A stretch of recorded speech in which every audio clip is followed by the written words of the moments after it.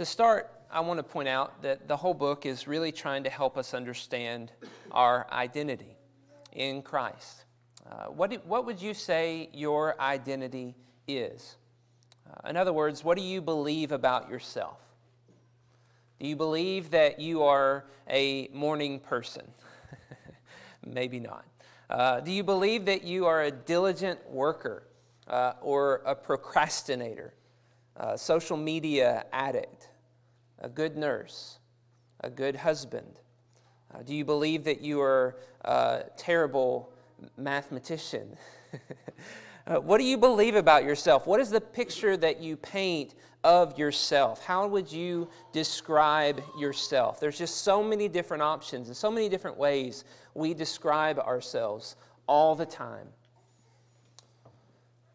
We can really change that description, though, can't we? I mean, if we're not a morning person, we could go to bed a little bit earlier, adjust our schedules, maybe adjust our habits a little bit, and become a morning person. Really, that's not a trait that we're born with. That's actually probably more so a habit that we have fallen into. And that goes with a number of things. If I'm not a good nurse or not a good preacher or whatever, then I can actually work harder toward that goal and maybe get to the point where that is who I am, that I am much better at whatever it is that I identify with, whatever I think that I really want to be. It's a matter of adjusting my habits and the way that I live my life. But on a spiritual level, there is an identity that we can't change. We can change a lot of things about ourselves in this life, but spiritually, there's an identity that we are powerless to change. And that's what we're going to be learning about this morning in the book of Ephesians. In verse 1 of chapter 2, the very first word is "and." What does that imply? That the chapter division is not really appropriate, but I mean, to be honest, and to be fair, the first chapter of Ephesians is so packed with information that maybe the guy who decided to bring a chapter break is trying to give us a little bit of a break. It does kind of transition over into a little bit more plain speaking. The first chapter was full of deep and difficult thoughts and ideas, and we studied through one chapter in 4 lessons over the last couple of months. But we see here the word "and" is pointing us back to that first chapter and kind of making the point that what we're about to study requires us to at least have some brief understanding of that first chapter. So I'm going to try to summarize in a minute what we spent 2 hours talking about over the last couple of months. Ephesians chapter 1 is mind-blowing. God is revealed to us in the words of Paul as being one who has been planning to adopt a group of people to be his own special people. And he's been planning to do that since the beginning of time. Before anything was created, he had this plan, this intention in his mind to have his own special people who he would adopt and he would bless and he would forgive and that he would make to the praise of his glory. Really, it kind of transitions in chapter 1 to say that we need to know the hope of the calling that God has given us. God has saved us from destruction and redeemed us that we might be to the praise of his glory. And Paul prays, wanting us to know the hope of that calling and the power that God has toward us who believe, that God is working with us, that God is working in our lives and through us to make us into what brings him glory. If you want more detail about all of that, I encourage you to listen to those sermons again. But at the end of that, he says he wants the Ephesians to know more fully the power that God has toward us as he has demonstrated that power by raising Jesus up from the dead and by seating Jesus at his right hand. So he says at the end of chapter 1 that he wishes we would just know. He wishes there was a way for us to understand more fully the power that God has as he has raised Jesus up from the dead and seated him at the right hand of God over everything. And he says, I want you to know that that power is toward us who believe. Do we feel that way? That the power that rose Jesus from the grave, ascended him up to the right hand of the throne of God, is working toward us who believe. Chapter 2 is going to help us believe that and understand it more fully as we study it this morning. The first thing he says is, and you were dead. You were dead in the trespasses and sins in which you once walked, following the course of this world, following the prince of the power of the air, the spirit that is now at work in the sons of disobedience, among whom we all once lived in the passions of our flesh, carrying out the desires of the body and the mind, and were by nature children of wrath like the rest of mankind. He says, you were dead. To begin with, you were dead. Sin brought about your death. Now, what does that mean? Whenever he says you were dead, we haven't died yet. We're still alive. Well, of course, spiritual death is what he's referring to. It's the very thing that we read about in Genesis at the very beginning of time, right? On the day you eat of the tree of knowledge of good and evil, you will surely die. Adam and Eve ate. They died spiritually, and they were kicked out of the garden as a result, separated from God because of their sins. Well, the same thing has happened to us. We were tempted, we had desires, and we wanted to know what it was like to enter into that sin and do those things because, as Paul puts it so eloquently, the world has shown us the way. We just followed the course of the world. We just did what the world told us is the way that we ought to live and the things that we ought to do. And he says, you followed the passions of your flesh. And we all did this.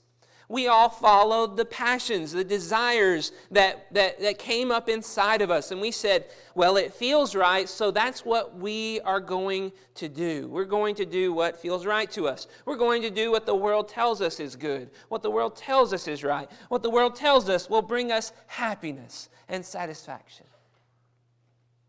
Paul says, you were dead when you entered into those sins. Those things that you decided to do. Now, the interesting thing about this statement here in Ephesians is we don't like to consider ourselves dead. And in fact, if you were to go out and talk to anybody who has no idea what the Bible says and ask them, are you dead? Many of them would say no. In fact, they would give you the impression that they are a good person. I am a good person. I do good things, and you shouldn't call me a bad person or dead. I mean, surely God is okay with me. Why would they say that? This text tells us. Because everything they're doing in life, everything we were doing in life, was in accordance with the world's standards. And it was in accordance with our own passions and our own desires, and it just made sense, and there's no real pushback from anybody around us, so we feel pretty good. We feel alive, and we give in to that deception. But he says, no, you're not good. We have not all been good.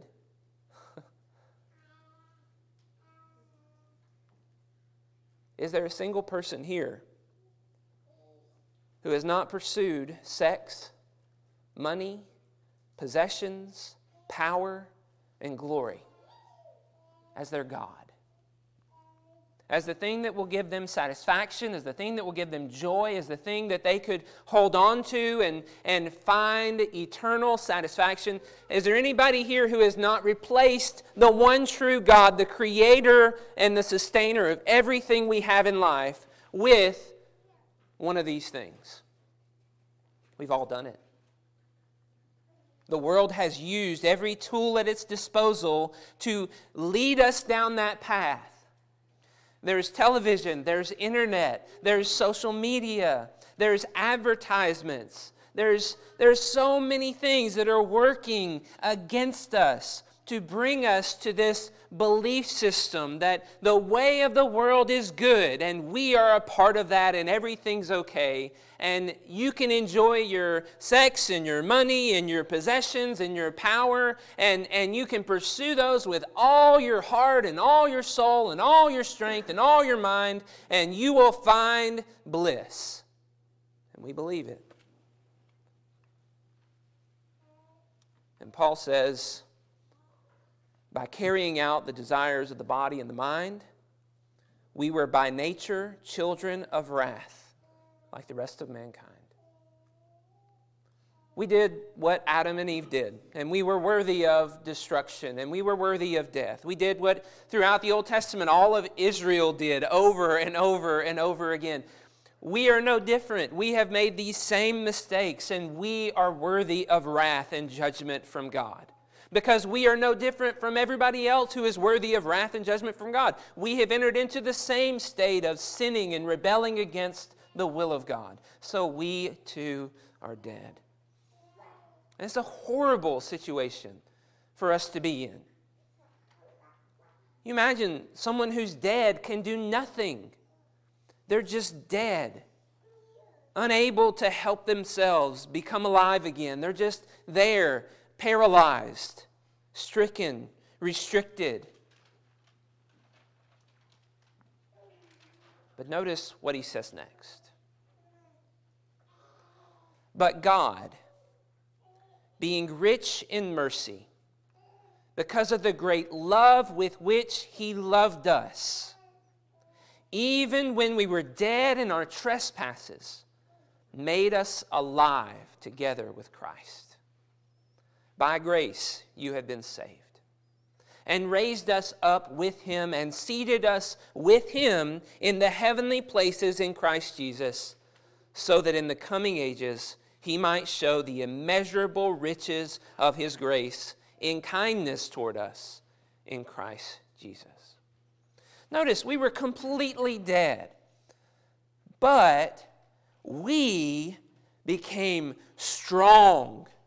We became wise. We became righteous. And we determined within ourselves to save ourselves from death and to become alive. No. We were dead and we were helpless. We were unable to do what we needed to do. And even when we were in that dead state, that state of rebelliousness, that state of sin, that state of slavery, that state of helplessness, God sought to make us alive. But that's not all. It also says, he also raised us up with him and seated us with him in the heavenly places. God didn't just stop at making us alive. He decided to bring us and seat us with him in the heavenly places by putting us into Christ, which is in the heavenly places at the right hand of God, his Son. We are in Christ. We are in the heavenly places, raised, alive, and ruling with Christ on his throne. That's a tremendous blessing that God has desired to give to mankind. And he says, we have experienced that. Those of us who are in Christ, those of us who have received the blessings that he talked about in the first chapter, have received all of this even though we were dead. Now, why in the world would God do this? So many times we might just overlook this idea that God wanted to save us and he saved us and we're saved. And not really just stop and think, why did God do that? Well, he tells us two reasons. First of all, he says, but God, being rich in mercy because of the great love with which he loved us. He looked on us in our dead state. And He didn't think, I hope they get what they deserve for rebelling against me, for not listening to me. I give them everything that they enjoy in life, and here they are rebelling against me. I hope they get what they deserve. That's not how He acted. He looked on us with love and mercy in our dead state. And He desired to make us alive. His heart was aching to bring us to Him, to have a relationship restored with us, even though we were dead and useless. He wanted us. And the second reason is, He says, so that He raised us with Him and seated us with Him in the heavenly places in Christ Jesus, so that in the coming ages He might show the immeasurable riches of His grace in kindness toward us in Christ Jesus. Why did God bring us from death to life?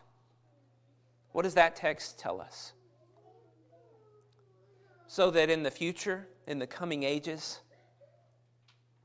His identity can be set in stone, set in a way that can never be removed, that He is a God full of compassion and mercy and love toward us who believe.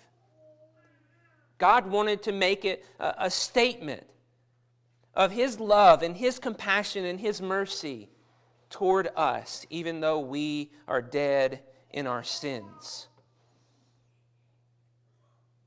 Read that again.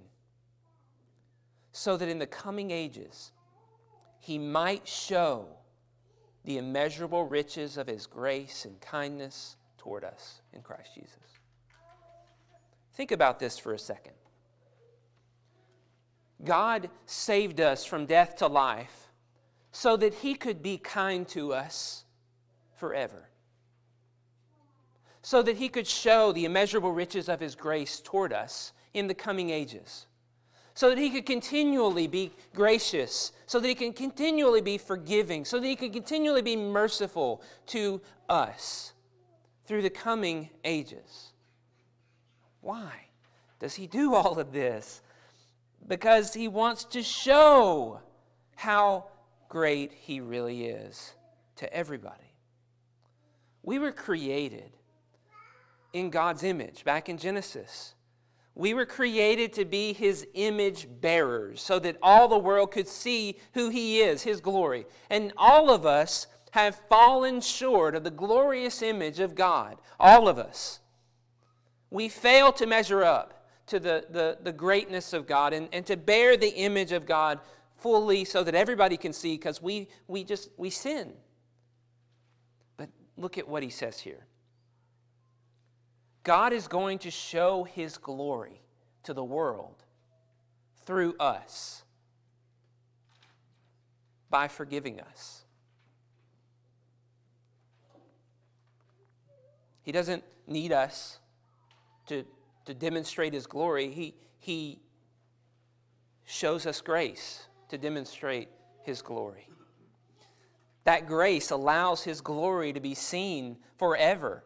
As He is forgiving toward us, He receives more glory. And so it is to His benefit now to give us grace and mercy and forgiveness. He just receives more and more glory. And this was His desire. As He looked upon us, He loved us, He wanted to have mercy on us, but He also saw, I can make them to the praise of my glory by being gracious toward them forever.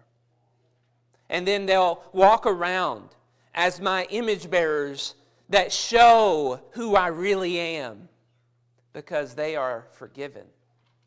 In spite of all their failures, in spite of their falling short of my glory, look at how I'm willing to be patient and merciful and compassionate toward them. Look at how I'm willing to forgive them, and see who I am, that I am good. An amazing statement. But as we look at this, we see God has raised us up with Christ and seated us with Him in the heavenly places. Wouldn't we like to know a little bit more about that? How exactly does God resurrect us with Christ and seat us with Christ in the heavenly places? Let's talk about that a little bit. That was actually what the scripture reading before the sermon was revolving around, going to Romans chapter 6, where we see a very similar idea of God has brought us from death to life, except He explains more fully what happened and how we were brought from death to life. In Romans chapter 6, verse 1, it says, "What shall we say then? Are we to continue in sin that grace may abound?" You can see how some people might think that. Well, the more God has to give grace to us, the more glory He receives. So let's just keep sinning so that His grace will abound and then He'll receive more glory. And Paul says, no, that's not it. By no means. How can we who died to sin still live in it?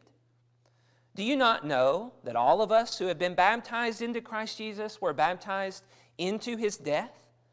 We were buried with Him, therefore. We were buried, therefore, with Him by baptism into death, in order that, just as Christ was raised from the dead by the glory of the Father, we too might walk in newness of life.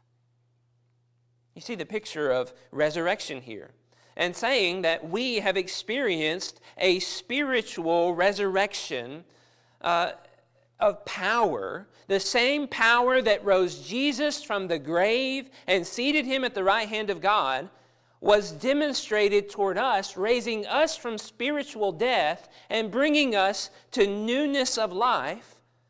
When? When we were baptized into Christ, we received resurrection. And really the point of all of this that Paul's getting at is not, that you all should have been baptized. No, that's not really the point. The point is you were baptized, and when you were baptized, your old dead self was put to death. And you were raised to walk in newness of life. You were raised to live a new life. That's not like the old life, the life that pursues the way of this world, the life that pursues the passions of your flesh, the desires of your mind.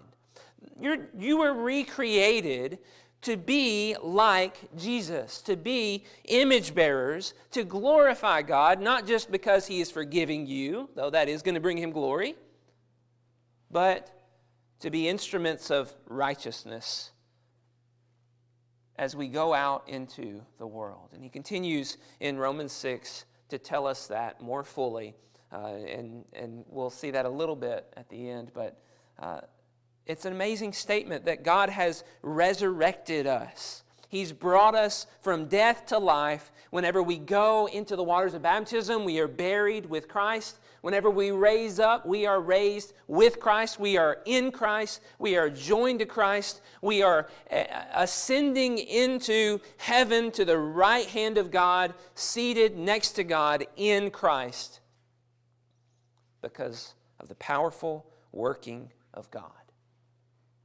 who makes us alive forever and frees us from the slavery that we had to sin through the blood of Jesus. This is the picture that he's trying to give to us as he says these things in Ephesians. Now, a lot of times people in denominations will go to Ephesians 2 because it doesn't mention baptism. But it does. In referring to the resurrection, there's only one time when we go through the resurrection and we are made alive, and that is when we enter into baptism and we are resurrected to walk in newness of life. That is the way that God has ordained that we would enter into new life. But a lot of people don't agree with that. And I understand that a lot of people don't agree with that. I think it's because their perspective of what baptism is a little bit skewed. And I want to try to help with that a little bit as we study this text further. Look with me at verses 8 through 10. It says, "For by grace you have been saved through faith, And this is not your own doing. It is the gift of God, not as a result of works, so that no one may boast. For we are His workmanship, created in Christ Jesus for good works, which God prepared beforehand that we should walk in them. Notice, first of all, that God is the one who did this. God is the one who brought about the resurrection that we, if we are believers who have entered into Christ, enjoy. God did this. We did not do this. This is not the result of the working of man. This is not because I did something right to fix myself. We're saved by grace because of God's gift through faith. And the only thing that we really did in order to be saved is submit to God. We saw that we were dead. We saw what God did. We heard the message preached to us, and we said, I submit to you. I believe, and I submit my will to yours, my heart to yours. I will do what you ask me to do. But that does not mean that we saved ourselves. Doesn't mean that we saved ourselves. We don't do our part while God does His. I know I've said that in the past, a few years ago maybe, but that's not really the way that this is portrayed in 8 through 10. By grace you've been saved through faith, and this is not your own doing. You didn't do this. God did this. It is the gift of God, not as a result of works, so that no one may boast. And typically this is where people against baptism, not really against baptism, but who say baptism isn't required or something like that, is this is a work that you do, and you're not saved by works. Well, notice, even faith is not really something that you do that you're saved by. It's something that you do in response to the grace that's given to you, and God saves you through faith. But notice how he says this is indicating that we don't decide to have faith and then save ourselves. Like, we don't just out of nowhere say, you know, God He's created me and He's done everything for me. And you know what? I think I'm going to submit my life to Him and find Him. We don't do that. God acted first. Without God's working, none of us would choose to have faith in God. Faith comes, Romans 10:17, through the Word. If God would not have spoken, we would not have heard, and we would not have changed our mind to put our faith and trust in Him. So technically, what Paul is saying here, and technically, not a single person who believes saved themselves. And this is the way we must view our salvation, that we were dead. We were unable to make ourselves alive. We needed God's gospel. We needed Jesus to come to earth and to reveal God's plan. And without that, we would still be dead and hopeless. Without God giving the law, we would still be dead and hopeless. The picture that we have in Scripture is that God has drawn us to Him by giving Jesus, by giving the gospel, by giving the good news. He initiated the work of salvation in every person who believes by drawing us to Him through the gospel. And we have no grounds to boast because we aren't so great and so wise and so strong and so mighty that we figured it all out without God's help. God revealed it to us through the gospel. So we have no grounds to boast.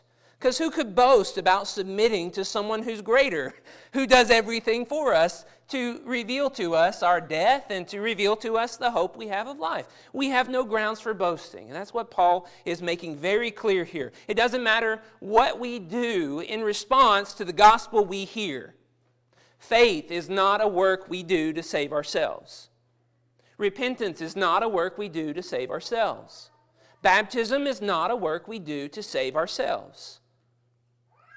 God saved us by giving us the truth And we simply submit and respond with obedience.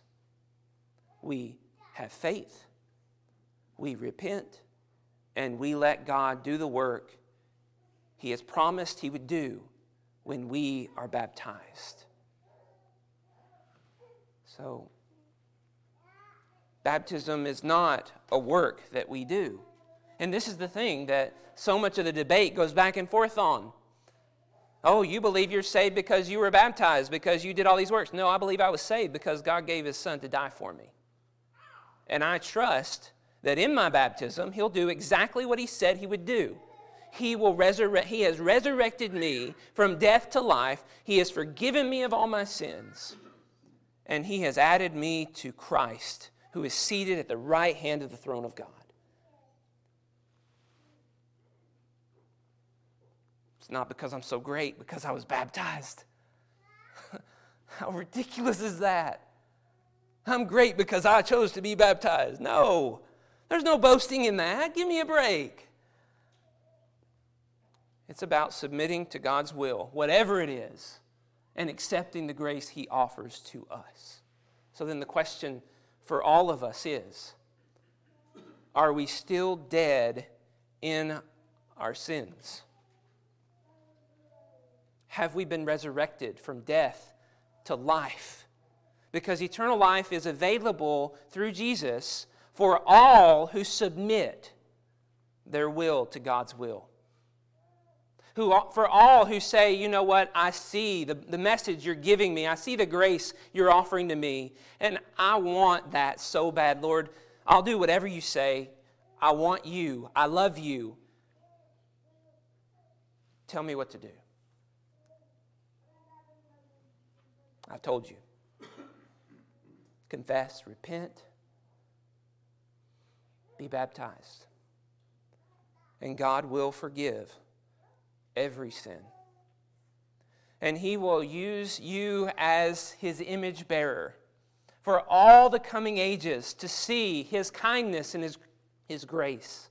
Even though you were completely dead, even though we all have been completely dead and unworthy of anything that God blesses us with because of our sins, because of all the things that we've done, we can be to the praise of His glory. If you're here this morning and you have been resurrected to walk in newness of life, are you living for God now? Are you living as though you're alive, or are you still living as though you were dead? Are you still pursuing the ways of the world? Are you still pursuing the passions and the desires of the flesh? That's our struggle. The rest of Ephesians is going to talk about overcoming those passions and those desires because of the power that God is working in our lives, because God is with us, helping us overcome these things. And I hope that you can join us on Sunday nights as we study that.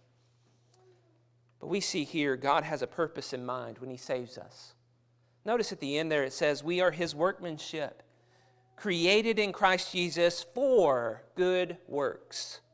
Should we go on sinning that grace may abound? No, God saved us with a desire to make us better, and to make us good, and do good works, and to put off the works of the flesh.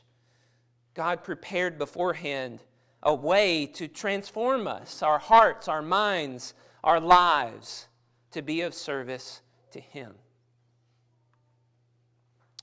We who are in Christ were recreated for good works.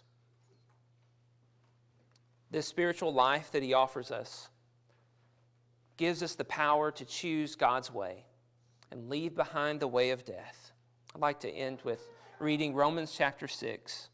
Verse 12 through 16, it says, let not sin therefore reign in your mortal body to make you obey its passions.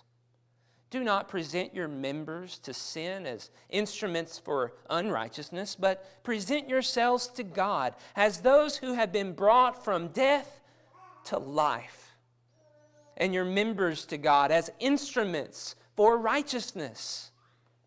For sin will have no dominion over you, since you are not under law, but under grace. What then? Are we to sin because we're not under the law, but under grace? By no means. Do you not know that if you present yourselves to anyone as obedient slaves, you are slaves of the one whom you obey, either of sin which leads to death, or of obedience which leads to righteousness? He says essentially, live as you are. You're alive in Christ. Live as though you are alive. Live as though you live for God. You're pursuing His ways. And understand, if you make yourself a slave of sin again, that will result in death again. Verse 16. Don't obey sin because it leads to death. But be obedient because it leads to righteousness. This is what God is wanting to make in us. That we would be a special people who love Him and want to do all of His will and serve Him every day of our life. I hope that this message has encouraged you as it has encouraged me. And I hope that if there's anybody here who understands all these things and realizes you're lacking in some way, that you will be striving to know God, to know Christ, to love God, to love Christ even more, so that we can all be like Him and receive all the blessings He's promised us. But remember, eternal life doesn't come because we try really hard. It comes because God loved us enough to show us mercy and bring us from death to life through the offering of His Son for our sins. If you need to do anything this morning, we want to encourage you and help you in any way we can. Please come forward as we stand and as we sing.